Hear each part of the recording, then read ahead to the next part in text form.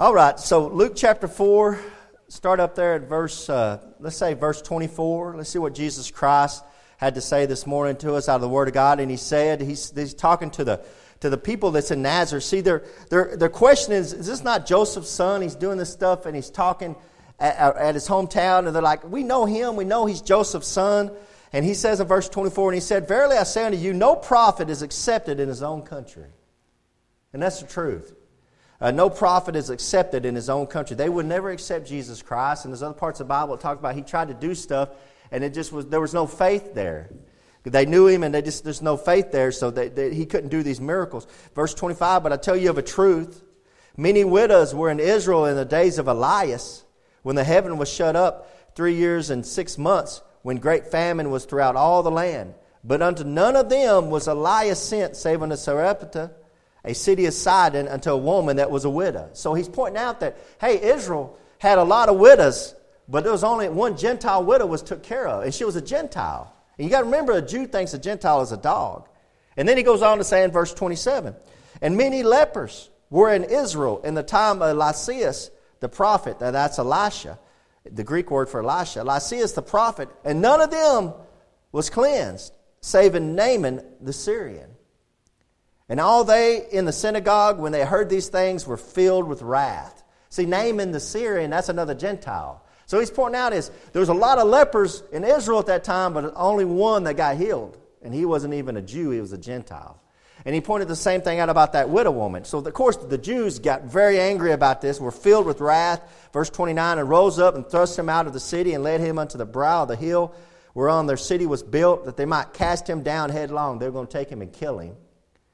Verse 30, but he passing through the midst of them went his way and came down to Capernaum, a city of Galilee, and taught them on the Sabbath days. So evidently he either turns invisible or does something, but he just gets through the crowd and they can't find him and they're going to kill him, and he goes on along his way. What I want to point out to you first is this, is that Jesus Christ is pointing out that there's going to come a time that the Jews are going to reject him and the Gentiles are going to come by the millions to receive Jesus Christ. That's us. Amen. Praise the Lord for that. We're just Gentile dogs. We got some pieces of the crumb off the table, and I thank the Lord for that he allows us to get in on that. But another thing that I want to point out to you about this is that he's saying that they don't have faith. They don't have faith, and because they don't have faith, they think he's just the son of Joseph. Who is this guy that's doing these miracles? We know him. He's the son of Joseph. And who was Joseph and Mary? So there's no faith. They have no faith. But thirdly, I want to point out to you that he mentions the story of Naaman. And he mentions the story of the widow, but he mentions these stories like they really took place. Because guess what? They really did take place, okay? There's so many people that attack the Word of God, they try to say, those are fables, those are just old Jewish tales, that they just wrote that stuff down. But Jesus Christ, our Lord and Savior, He talked about them as true stories and men that really lived, and there were people in Israel that didn't get healed up, but Naaman did. So I want to investigate this story. That Jesus Christ is saying that's a true story. It really took place. That took place in time and history. His name was Naaman. Let's look at that story this morning. Turn with me to 2 Kings chapter 5.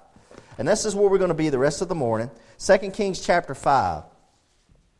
But this Bible is one big puzzle. It's one big chain. It's all linked together. And it's amazing. You can read about it, and then later on Jesus will be talking about it.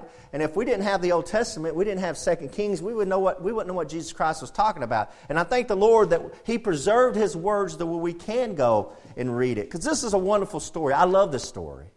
I love all the stories of Elijah and Elisha. If I could, I would preach that every Sunday. I'd preach a story on Elisha and a story of Elijah. Then y'all would run me out of here. But I love them prophets. Those old stories of the prophets, I love them. They're wonderful. And look at 2 Kings chapter 5, verse 1. Now Naaman, this is the story Jesus Christ is talking about. Now Naaman, captain of the host of the king of Syria, was a great man with his master and honorable, because by him the Lord had given deliverance unto Syria. He was also a mighty man in valor, but he was a leper. So the Bible says a lot of good stuff about Naaman. He's not a Jew, he's a Gentile. And it says, by the Lord he's been given deliverance unto Syria. In other words, The Lord was using this man in Syria. He wasn't even a Jew. And He's using him to deliver Syria out of their enemies. And of course they conquered some of Israel too out of this. And we're going to find that out. But he says he's a mighty man. He's honorable. He's a great man. He's a mighty man in valor. Look at all that great stuff about him. But it says, but he was a leper. Guys, I don't care how good a person you are, how great a person you are, and you might be the best person ever walking around this earth, but you're still a sinner. You still have sins, and you still need to be saved. You're still a leper. And that's one of the great teachings of the Bible that a lot of people don't understand is there's none righteous, no, not one. Everybody's a sinner. This preacher right here is a sinner. Everybody's a sinner. We're all lepers, and we all need to be cleansed. It don't matter how mighty man you are, how honorable, how great, but he was a leper. And verse 2, and the Syrians had gone out by companies and had brought away captive out of the land of Israel a little maid, and she waited on Naaman's wife. This little maid is going to be the key to this whole story. This little maid's great faith is going to be the key to this whole story, is this little maid. And I want to focus a little bit this morning on this little maid. That this Jesus Christ mentions this story, and when you go back and read this story, you realize, and when you break this story down, you start realizing it's because of this little maid that was carried captive over to Syria that this even took place. This amazing story even took place that Jesus Christ talked about 800, 900 years later. Jesus Christ mentions this story to the Jews, and it's because a little maid had great faith that this was able to take place. This is a story about faith, guys. This whole story. So back in verse 2, and the Syrians had gone out by companies and had brought away captive out of the land of Israel a little maid, and she waited on Naaman's wife. So this little girl was a captive. She's a slave. She was brought, and they came over and warred in Israel, and when they beat Israel up, they took this little girl as a slave. And look at verse 3, and she said unto her mistress, would God, my Lord, were with the prophet that is in Samaria, for he would recover him of his leprosy. Now that's an amazing sign of faith. First off, notice in verse 2 it says she was a captive and she was took out. She kept her faith when things were going bad. You see how easy it would have been that when she's over in Israel and then Syria comes in and of course Israel gets beat. Who has God? Israel gets beat. Who has God? They should never get beat, right? They're on God's side. But God lets them get beat because God's not happy with them. And this little girl gets carried away as a slave. And when she gets over to Syria, she didn't lose her faith over there. She didn't say, well, I'm mad at God. And she could have been, amen. If you get mad at God at some things, right? You get disappointed in the Lord about some. And none of y'all been carried away captive. This little girl who knows the truth about God gets carried away captive, and she could have said, God's not the real God. Look, Syria, they came in and whipped us. They must have the real God. But she didn't do that. She kept her faith. And even through bad times, she kept her faith. Praise the Lord for that. That's great faith, okay? She kept her faith when things were going bad. She could have blamed God. When things weren't going her way, she could have lost her faith, which so many people do, but she didn't do that. She kept her faith and she said, you know what? She spoke up in verse 3. And she said unto her mistress, would God, my Lord, were with the prophet that is in Samaria. Notice she says not a prophet. She didn't say, is it a prophet that was in Samaria, a prophet? No, she says he's with the prophet. It's not a prophet. There's a specific prophet she's talking about. And that prophet is Elisha.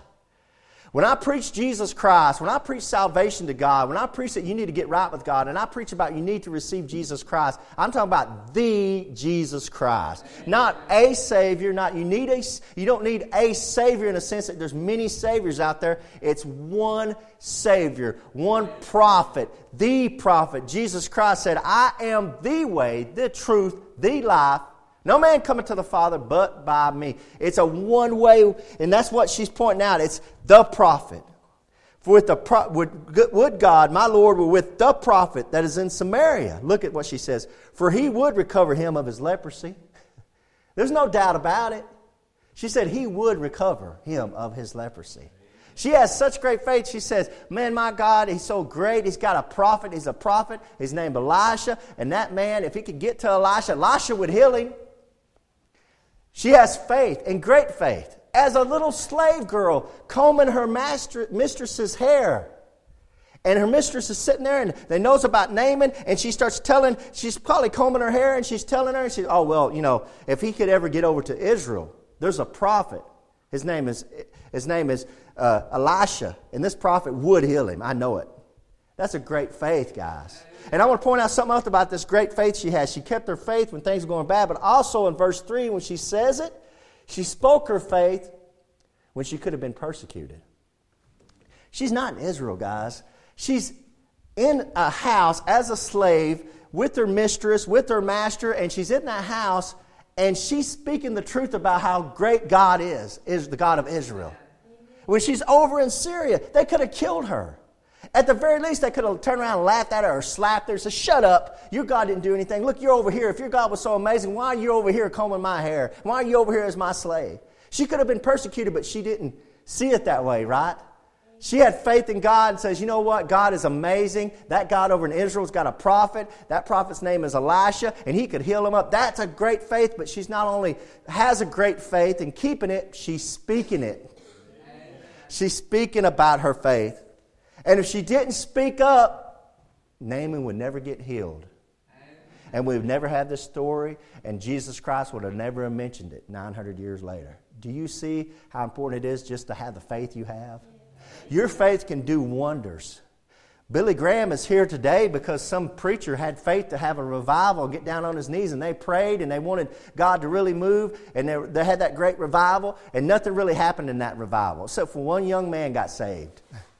In some little country church, you know who that young man was? Happened to be Billy Graham.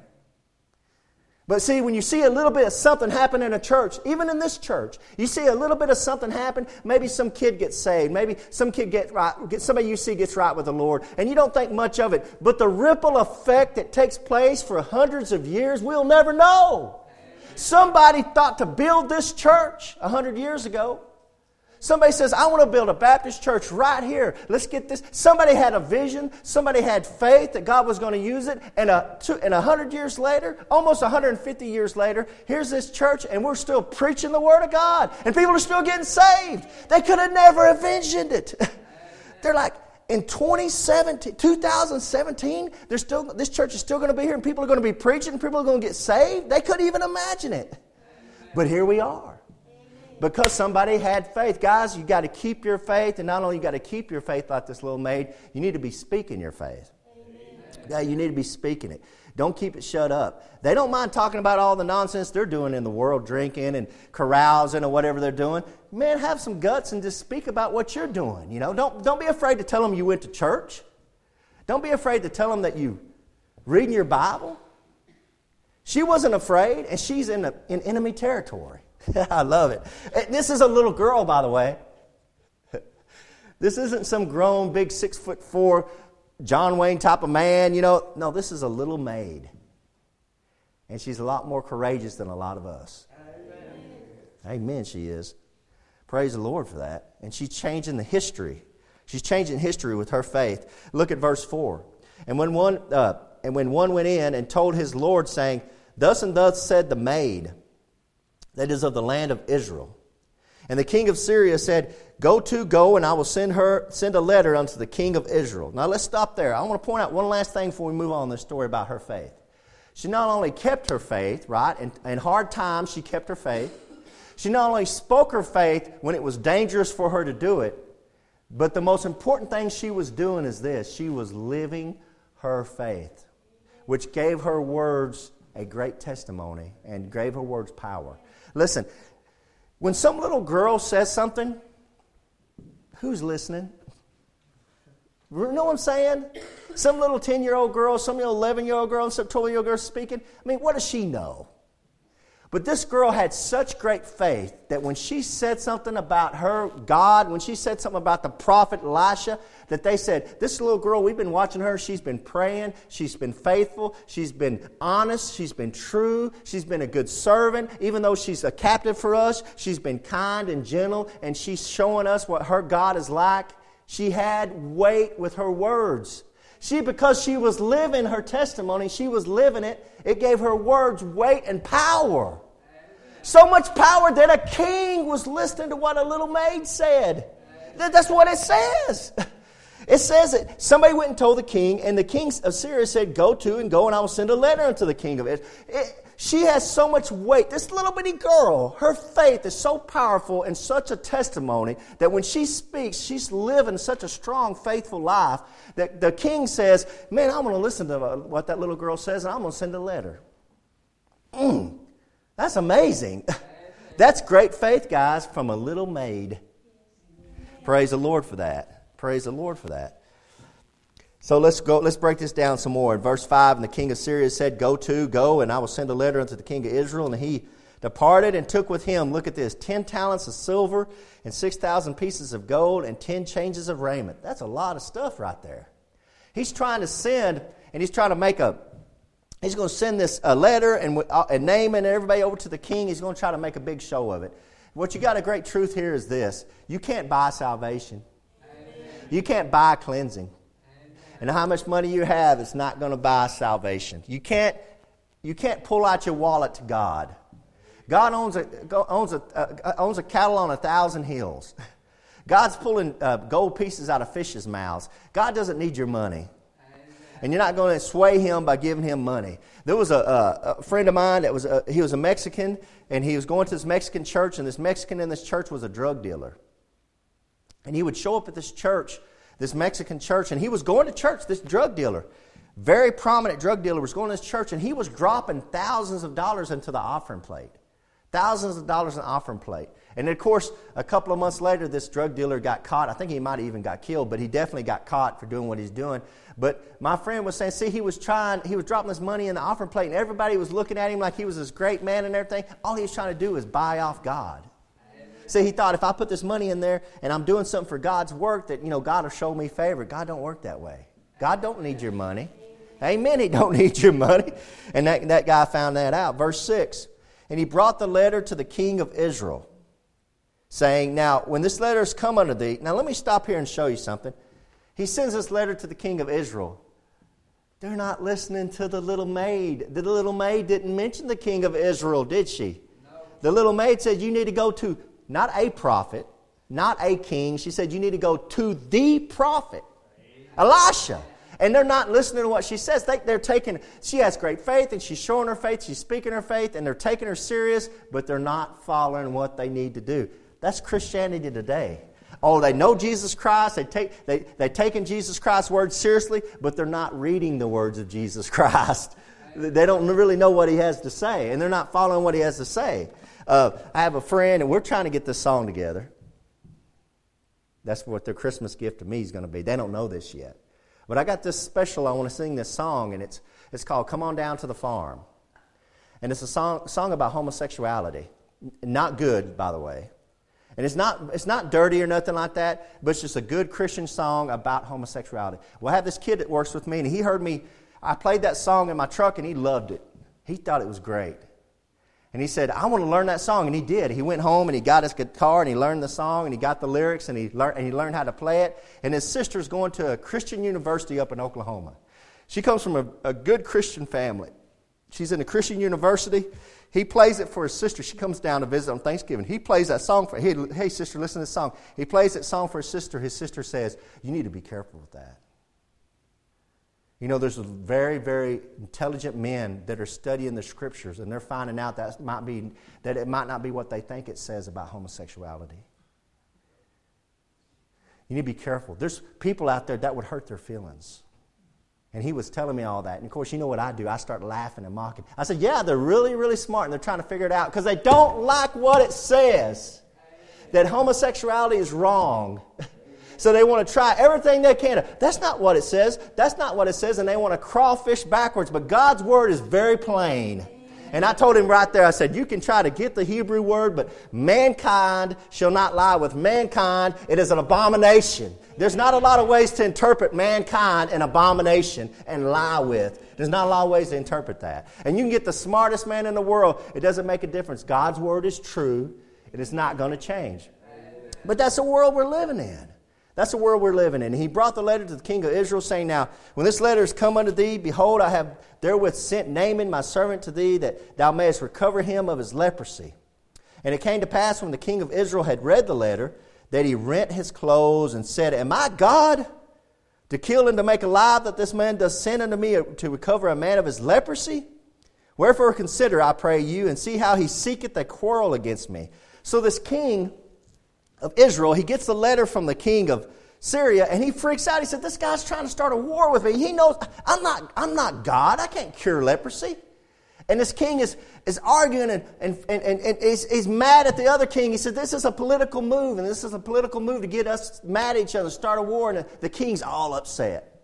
The king's upset because he don't know God. Okay, that's why he's upset. Let's look at what happens in verse 8. And it was so when Elisha, the man of God, see, he's not just the king, he's the man of God, had heard that the king of Israel had rent his clothes, that he sent to the king, saying, and look what Elisha does. Wherefore hast thou rent thy clothes? Why are you ripping your clothes off? Let him come now to me, and he shall know that there's a prophet in Israel. Woo! See, I love the old prophets of the Old Testament. I just love them. They're men's men. He said, you know what? Send that guy to me, and when he leaves, he'll know that there's a prophet in Israel. Yeah. He might think there's a prophet in Israel, or he might have thought he met a prophet. No, he's not going to think it. He's not going to thought he met one. He's going to know that there's a prophet in Israel. And Elisha's not shy about it. He's the man of God, the Bible says. And he knows he's got God on his side. This is a man that's bringing fire down from heaven. These are those kind of men. That man that's bringing up, when somebody loses an axe head in the water, he's making the axe head float. This is the kind of men that we're talking about. These are great men of God. I love them. That's what I love. These are men's men. Thou let him come now to me, and he shall know that there's a prophet in Israel. Oh yeah, he's going to know it all right. Verse 9, so Naaman came with his horses and with his chariot, and stood at the door of the house of Elisha. So here comes Naaman. He finds out where Elisha's finally out. They're finally following what the girl told him to do. And look at verse 10. And Elisha sent a messenger unto him, saying, Go and wash in Jordan 7 times, and thy flesh shall come again to thee, and thou shalt be clean. First question I want to ask you, he says, go and wash. Are you washed in the blood of the Lamb? Are you washed in the blood of Jesus Christ? That's a good question to ask this morning. And Elisha sent a messenger unto him. Notice that Elisha didn't come out. Elisha's in the house. And Elisha's messenger comes in and says, hey, Naaman's here, that one that sent the letter to the king of Israel. He's out here. And Elisha says, well, go out there and tell him, just go wash in the Jordan 7 times, he'll be clean. So the messenger comes out. He never sees Elisha. Guys, that's how we are. We've never seen our Jesus. We've had a messenger tell us what we need to do to be washed in the blood of Jesus Christ. We've never seen him.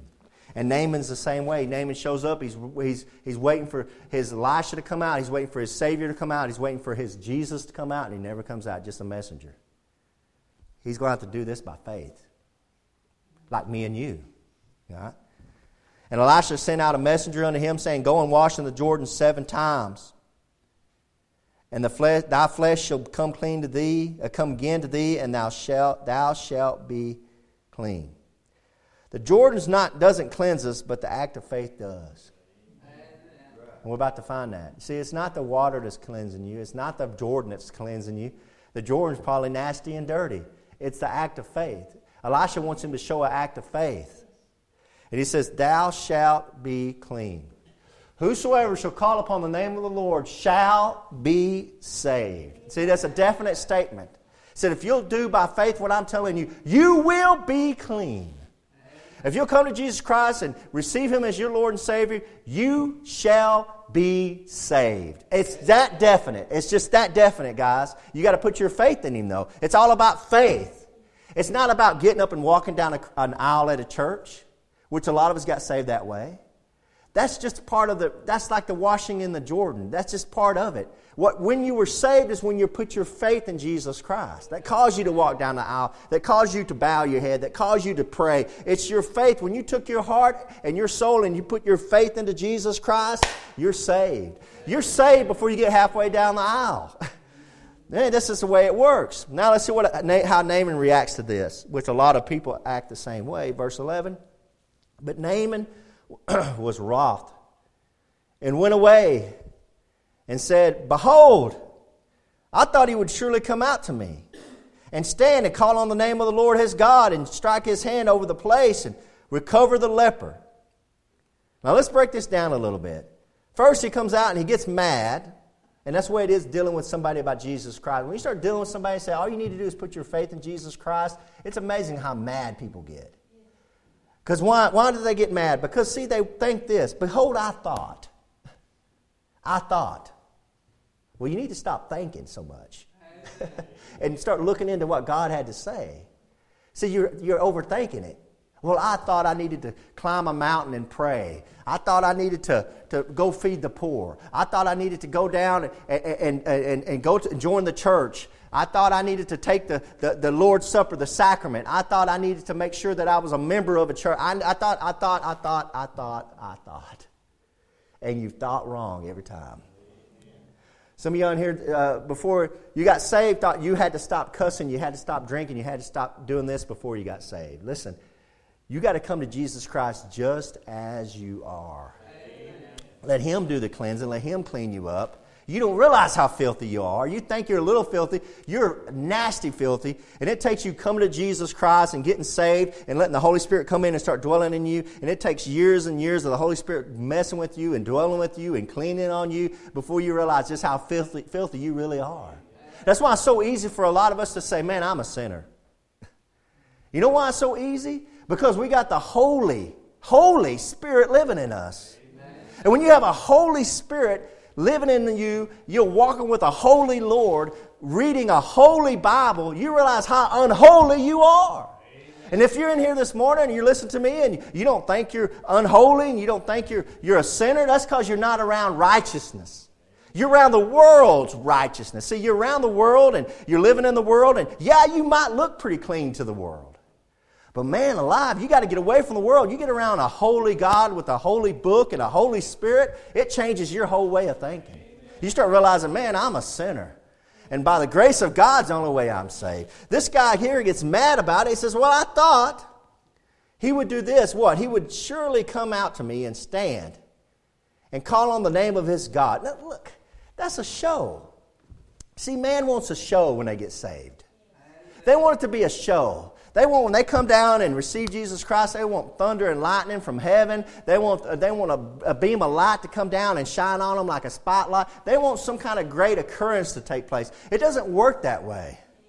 When you receive Jesus Christ, your Lord and Savior, you're going to feel cleansed, but there isn't some physical thing happening out in the world you're going to see. He's not going to come out and slap you. Look what he says here. This is ridiculous. He says, he would come out to me and stand and call on the name of the Lord his God and strike his hand over the place and recover the leper. That sounds a whole lot like a fake TV evangelist to me.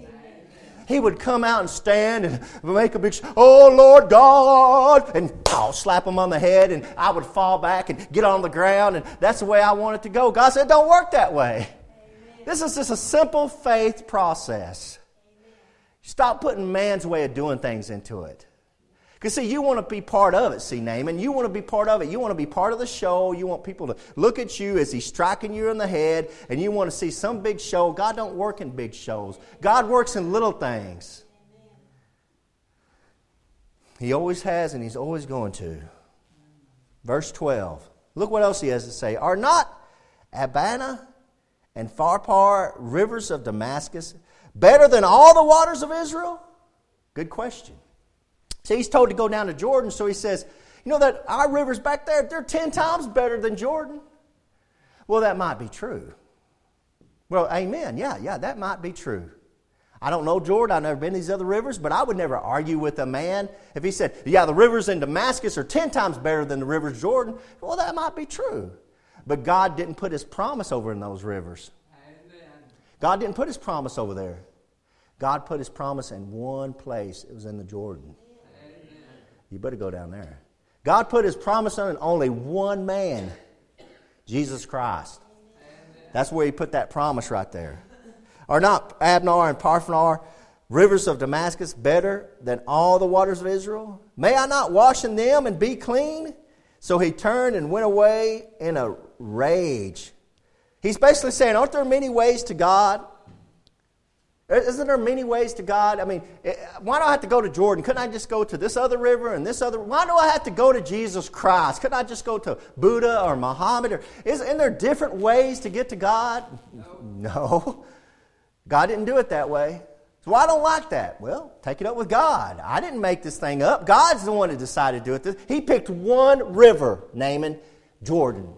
Now go down there or don't get cleansed. God picked one man. Go down there and get saved or don't get saved. It's up to you. Well, why does it have to be a man? Why couldn't it be a woman? God picked one man. Why does it have to be a Jew? I don't like Jews. God picked one man, a Jew. Why couldn't it be a black man? Why couldn't it be an Asian man? Why couldn't it be an Arabian man? Why couldn't it be an Irishman? Why couldn't it have been a German? God picked one man, a Jew. You better get in that man right there. You better get in that man. See, we want to make it many ways, and God says, I only got one way. It's through that man, Jesus Christ. Amen. Like it or lump it. That's the way. And we didn't decide that, right? Amen? They didn't have a meeting of the Baptist churches and we decide Jesus is the only way. Christians didn't get together 500 years ago and say, well, let's just make Jesus Christ the only way. The reason why we teach this, the reason why we know this to be true, because God said it and Jesus Christ said it too. Amen. He said, I'm the way, the truth, and life. No man comes to the Father but by me. It's a narrow way. Jesus Christ is the one that taught us this. And you've got to come to Jesus Christ. And when you get to knowing the doctrine of the Bible, you start understanding why it's only one way. And only one man. Because Buddha didn't die for you. Muhammad didn't die for you. It's only Jesus Christ is the only one that died for your sins. Are you washed in the blood of Jesus Christ? Not the blood of anybody else. You can't even be washed in your own blood and get saved. You couldn't hang yourself on the cross, get whipped, get beat, get crucified, and say, okay, God, is that enough? And God would look at you and say, no. I picked one way. Well, isn't this better? It's me dying. No. One way. Jesus Christ. You can get mad and angry and spit and take your bottle and throw it and kick out the baby crib or whatever you are. You can throw a big tantrum on the floor all you want to and do all the stuff you want to do. It doesn't make a difference. God's word is true no matter what you do. Amen. I was telling that young brother that was singing that song, I said, let me tell you something. You know Gandalf, the guy that plays Gandalf in those Hobbit movies, the Lord of the Rings movies? He goes, yeah, he's gay. I said, yeah, he's gay. He's gayer than a $2 bill. And I said, you know what he does? He gets his friends, they go into hotels where those Gideon Bibles are, and they open up Leviticus 12 where it says, mankind shall not lie with mankind. It is an abomination of God. And they take those pages out of that Bible and they rip it. Every one of them. And that brother, being smart, says, well, that doesn't change what God said. Exactly. And then they take those Bibles and he takes them and he puts them on a string and he hangs them in his bathroom. In his house. He takes all those pages out of it and hangs them in his bathroom. He goes, does he really do that? I said, Google it up. It's all over the internet. Listen to me. That's weird. That's a weird thing to do. But it doesn't change the truth, right? You can get mad and angry and rip things and hang them up in your bathroom and desecrate it all you want to. God's word is true. And it's going to be this way. You've got to go to Jesus Christ. So you need to have some good friends around you in verse 13. And his servants came near and spake unto him. Guys, it's very important to surround yourself with some good friends because they're going to talk some sense into Naaman. His good friends talk some sense into him. Guys, you need some good friends. We need to make sure we have good friends in this church and with each other that we can talk some sense into each other. Now, amen, we do. Amen. Look at here. And his servants came near and spake unto him and said, my father, if the prophet had bid thee do some great thing, wouldest thou not have done it? How much rather then wash he, when he saith to thee, wash and be clean? There's nothing hard about salvation in Jesus Christ. And what they're saying is, now Naaman, if he had told you to go climb a mountain and get some rare flower or some rare plant and come down and to boil it in water for 10 days, and you would have done something like that. And Naaman is like, yeah. But why don't you, it's the easiest thing to do. Just go down and wash 7 times. God makes salvation as easy as He can. Amen. He never allows any kind of work to be put in there, because it don't matter. One drop of work put into salvation, there'll be somebody who can't do it. It could be the easiest work you can think of. Somebody can't do it. Amen? Amen. If God says you've got to read 10 words out of a Bible and you'll be saved, there's some of us in here that have a hard time reading. What if they can't read that?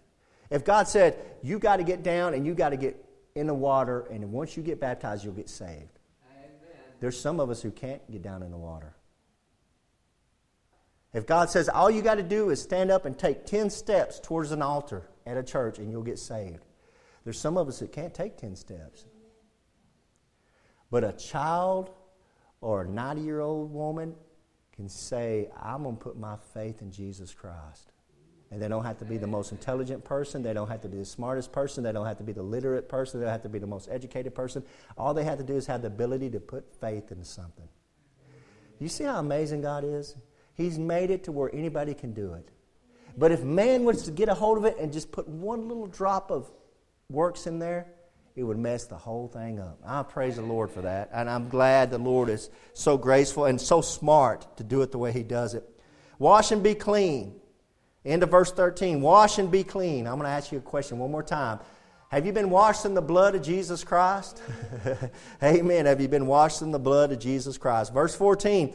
Then he went down. Naaman went down. What does that mean? That means he repented. See, he is mad. He is angry. He didn't think that's the way. He said there's better rivers over there. But there come a time where he said, listen to his friends, you know what? I was wrong. I repent. I was going this way, and you're right. I was wrong. I'm going to turn this way and go this way. That's what repentance means. See, that's what salvation comes. Salvation, you fall in the world, and God's telling you there's a way in Jesus Christ to get saved, and there's a time in your heart that you say, I repent. That's not the way. This man, Jesus Christ, is the way. And you take that. Amen. And he went on down. Now listen what happens. He went on down. And he dipped himself 7 times in the Jordan, according to the saying of the man of God. Now, I want to point something out to you. And Dr. Ruttman does a good job of preaching this. But he brings this up. He says, when Naaman went down, and he's a great man, an honorable man. He's a great captain. This guy's a warrior. And all his men are there. His servants and all his men are there. And they're there with their swords and their spears, and they're all watching their captain, and they're like watching him go down and go up. Go down and go up. What do you think was happening there on that hillside while they're watching their captain? Don't you think they were laughing at him? He's listening to a Jewish prophet. He's so stupid. He's going in there dumping himself down because some stupid Jew, some stupid kite told him what to do. Why would we listen to what a Jew has to say? We're Syrians. He's stupid. Don't you think they were making fun of Naaman? 4 times he goes up and comes down, he's still a leper. 5 times he goes down, he comes up, he's still a leper. And he dipped himself 7 times in the Jordan according to the saying of the man of God, the middle of verse 14. And his flesh came again like unto the flesh of a little child, and he was clean.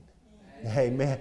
But the 6th time he comes up, he's still a leper, and they're starting to laugh. Maybe some of them are laughing out loud, mocking him. And then the 7th time he comes up and he looks around, and he's as clean as a little baby. The laughing stopped. There was some jaws dropping. Man, when I came to Jesus Christ and I got saved, I was clean. Oh, I know some of y'all weren't as dirty as I was when I got saved, and I praise the Lord for that. But I was a pretty filthy, rotten sinner. And when I came to Jesus Christ and I received Jesus Christ as my Lord and Savior, and man, the joy that came into my heart, the cleanliness, I just was so washed and clean as a little child. I felt innocent again. It was the most wonderful. I've never, ever been the same. Now, it wasn't the water that cleansed Naaman. No doubt about it. Because Jesus Christ said there were many lepers in the time of Naaman, but Naaman was the only one that got cleansed, right? So when this story was told, and I'm telling you, this story got told, how many lepers made a trek down to the Jordan and dunked 7 times and came up the 7th time and still had leprosy? It wasn't the Jordan that cleansed Naaman. It was Naaman's faith. Amen. It was Naaman's faith in God. He's willing to repent and put his faith in the Lord God like a lot of us did when we got saved.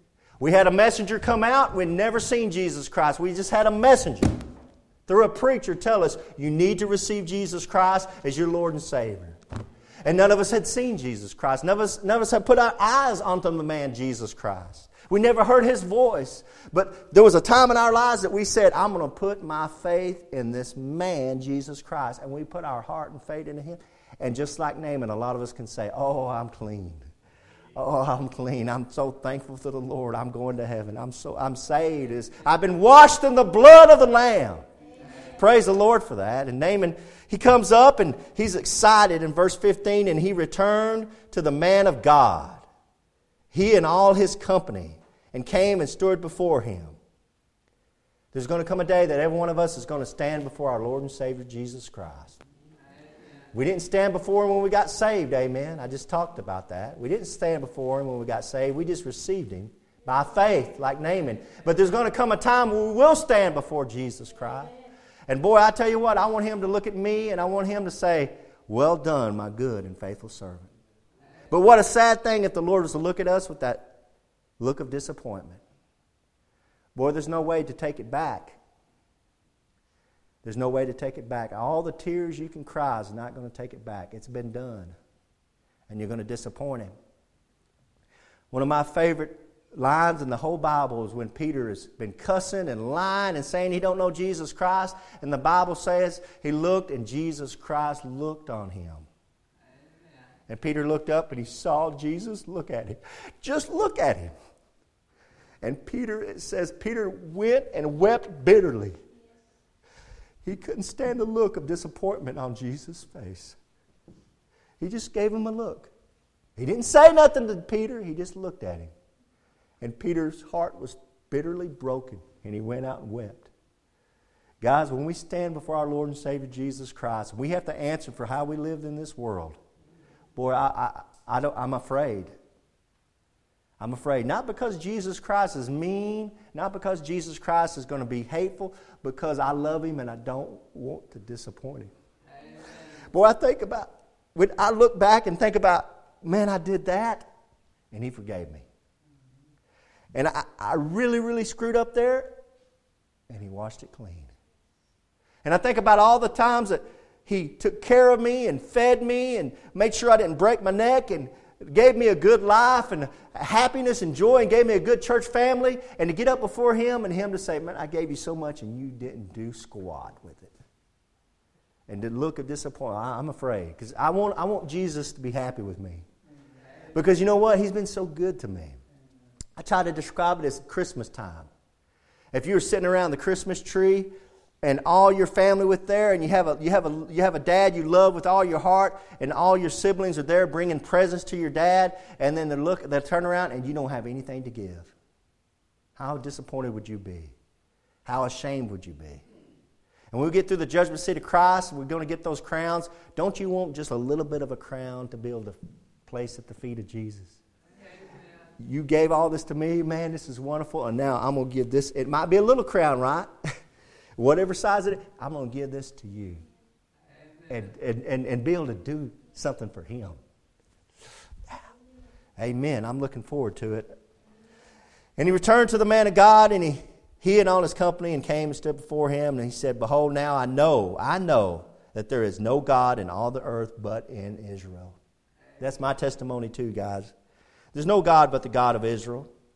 And you're a fool if you think there is. Now, therefore, I pray thee, take a blessing of thy servant. So he's going to try to pay off Elisha. But he said, as the Lord liveth, before whom I stand, I will receive none. Elisha says, I don't want nothing. And he urged him to take it, but he refused. Amen. See, whenever you receive salvation through Jesus Christ, God doesn't expect anything in return. See, everything I'm doing, everything I think y'all are doing, I hope you're doing it out of, not a debt, but out of love for the Lord Jesus Christ. Because, see, He showed us so much love. You're just saying, you know what, Lord, I just want to love you back. And the way we love you back on this earth, we try to go to church, try to sing praises to you, we try to listen to some preaching, try to read you, we try to do what we can to live a good Christian life. It's not a debt. We don't owe nothing to God. We do it because we love Him. Hello, this is Pastor Keegan Hall of Indian Gap Baptist Church. Are you sick and tired of this world? Are you sick and tired of this life that you're living? Did you know that God has a free gift for you? It's the gift of eternal life through Jesus Christ. Have you ever received this gift? You know, a gift can be offered but not received. You can bow your head and ask Jesus right now to save you and give you his free gift of eternal life. Now you might ask, how do I know he'll give me this free gift? Because I did the same thing, because I bowed my head knowing I'm a sinner and asked him to save me, and he did. And I've never been the same. And this life with Jesus is 1,000 times better than anything this world can offer me. Now, we would love to hear from you if you want to contact us at IndianGapBaptist.com. Until next time. Casting all your care upon him.